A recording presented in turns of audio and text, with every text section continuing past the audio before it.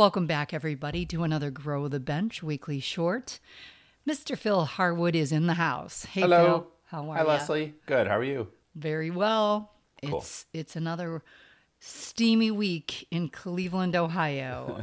Same here in Michigan. Yeah, it's crazy, but that's, the dog days of summer are upon us in August. So this is going to launch on August 10th, and we welcome everyone back, and thank you for listening. This week's blog is focused on something I think that really kind of stretches across any industry when we're talking about employee issues. Particularly, you're hitting the nail on the head here that sometimes there's a bad apple in the barrel and nobody really wants to take a look at it because they're nervous. And you have a lot to say about that. So let's jump in. Yeah, thanks, Leslie. I mean, there's a lot of different levels to this. I think this has been going on forever in organizations. For sure. But I think it's even more acute today when there's such a difficulty hiring new people. So we approach employee situations through this lens of, well, there's nobody out there, and so I have to put up with what I have. Somebody is better. This guy's better than nobody. Even if he's a problem. And so that's really what I'm talking about in the blog. Is you have this. Sometimes you have in organizations an employee who is a problem. Like something's going on there, and they're probably not doing what they're supposed to be doing, or they're making a mess out of things. But you kind of just hold your nose and put up with it. And so the question is why? Why do managers just put up with it?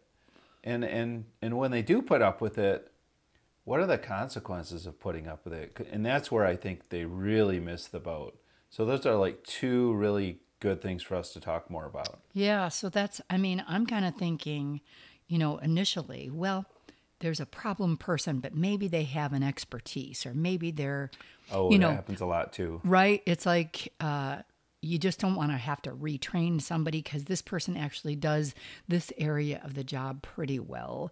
And it allows them to get away with other stuff that's really kind of hurtful to the team. Yeah, I think that makes it even worse if it's a high performer.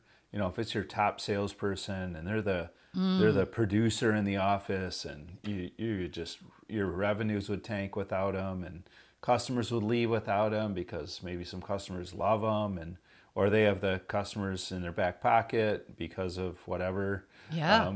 So it's scary, to think, well, we need to move on from this person, but how? Now, if it's a, and I wasn't referring to that person in my blog. I was really writing about someone who was knowingly not producing, like they were already a problem. Like, we know we need to deal with this, but it takes months or years, in my experience, sometimes in companies, to actually pull the trigger on somebody because they're afraid.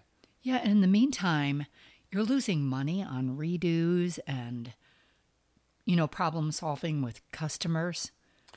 It's crazy. And the biggest impact is the one that I really touch on in the blog, is the effect on culture and on other employees. Yes. Because, if I'm a high producer and I'm a good employee and I care about what I'm doing, I don't want to work in a company where somebody like this is tolerated. For sure. Why am I going to bust my butt? Why am I going to put in the extra effort after hours on a weeknight or a Saturday morning to work on something when this person over here gets away with whatever they're getting away with, and no one ever says anything, and they're not bringing it, and maybe they're getting paid more than I am? Like, well, why am I going to do this? Yeah, and I mean, not to mention, there are safety issues with somebody that's not doing the right thing. Mm-hmm. Sure, absolutely. I mean, that sounds like you have an example. I actually don't, but I just Okay. I know that safety issues are so important, particularly in the green industry. How you use equipment, where you leave equipment, all those things, those are very vital to not only job performance, but to keep the people on the team safe. For sure. So I think the connection there, and you bring up a really good point about safety, Safety, a culture of safety requires a culture of caring. And when people don't care because managers let these non-performing people get away with murder for months and years, why am I going to care about safety? Why am I going to care about putting the tool back in the right place? Why am I going to care about job hours or profitability? Why do I care about it? I'm actually not caring. I'm actually going to get my resume dusted off and go see if I can find somewhere else to work. See, that's where I was going. So at the end of the day, it's like really costing you twice, potentially more, in terms of having to rehire and retrain if you're letting a problem stay around. So I see this all the time. And Okay. that's kind of the premise of the blog. It's like, if I only had known sooner, But the thing is, you did know sooner. You just chose to ignore it. And so this is just such a common thing. And then when that bad apple leaves and they get in their computer files and they start talking to other employees and they start hearing from clients who, didn't have a good experience, and they find all this stuff that had been hidden. In my view, it wasn't hidden, just no one wanted to look for it. Everyone knew there was a problem, but they really didn't want to know how bad it was. Yeah, and then you find out and you go, oh, I had no idea. Well, shame on you, because you could have found out. Well, plus that's disingenuous, and your team is going to know it. They're going to be aware that you did, in fact, know about this and let it go on. So you have some real rebuilding culturally to face, along with replacing someone and getting things back where you want them to be. There's a lot there, a lot to talk about, a lot to train on. Let's talk about how we can solve a situation like this. What are the resources that Grow the Bench brings? Yeah, I mean, that's a good segue, because I really did want to talk about an event we have coming up, which I'm really excited about. But you make a good point. I mean, there's so many angles to this, and there's so much to talk about. And we only have a minute or two on these blog posts and podcasts. But there's some really good material that we would love to, bring to folks that are interested in this topic: recruiting, retention, culture. And we have, in conjunction with Caterpillar and with NALP, the National Association of Landscape Professionals, upcoming Elevate Conference, which is going to be in Orlando in September. Oh, fun. So it's next month. Okay. This conference kicks off September 18th on Sunday evening, and it lasts Monday, Tuesday, Wednesday, I believe. And it's their annual conference. It's what they used to do in Louisville, Kentucky every year. But now it's in Florida. Yep. It's in Orlando. Could be a good time to be there, too. So it's going to be really great. Yeah.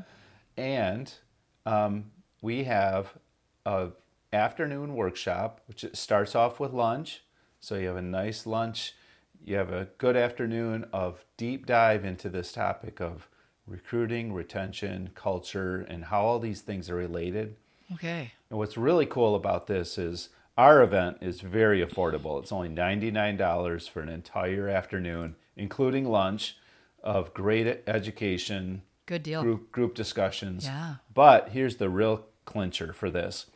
If you're interested in going, and if you're not an NALP member, you get to register for Elevate as an NALP member. Oh, nice which bonus. Can save you up to $700. Oh, wow. If you register by September 5th. So get on it. Yeah, that sounds like a great opportunity. So the blog post has a little bit more information to take in. There are links there for registration. This sounds phenomenal. And I know that We're in excited September, about it. Yeah, in September, Florida can be a great place to be.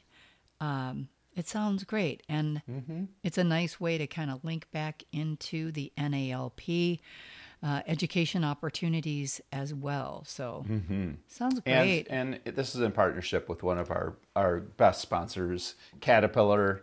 And we love Caterpillar. So. Caterpillar is there for the industry. Green, white, combination. They are they have such a great focus on education and support. So that's awesome. Yeah. Well, Phil, thank you so much. You're very welcome. This is such a pertinent topic, and I'm sure there's also more information available for people who can't make it at growthebench.com. There is. But make sure you take a look at this and see if you can register in time to save $700. For sure. Yep, that's the early bird pricing. If you can't register by September 5th, there's still savings. So thank you, Leslie. You bet. Phil, have a great weekend, everybody. too. Thanks for listening to another Weekly Short.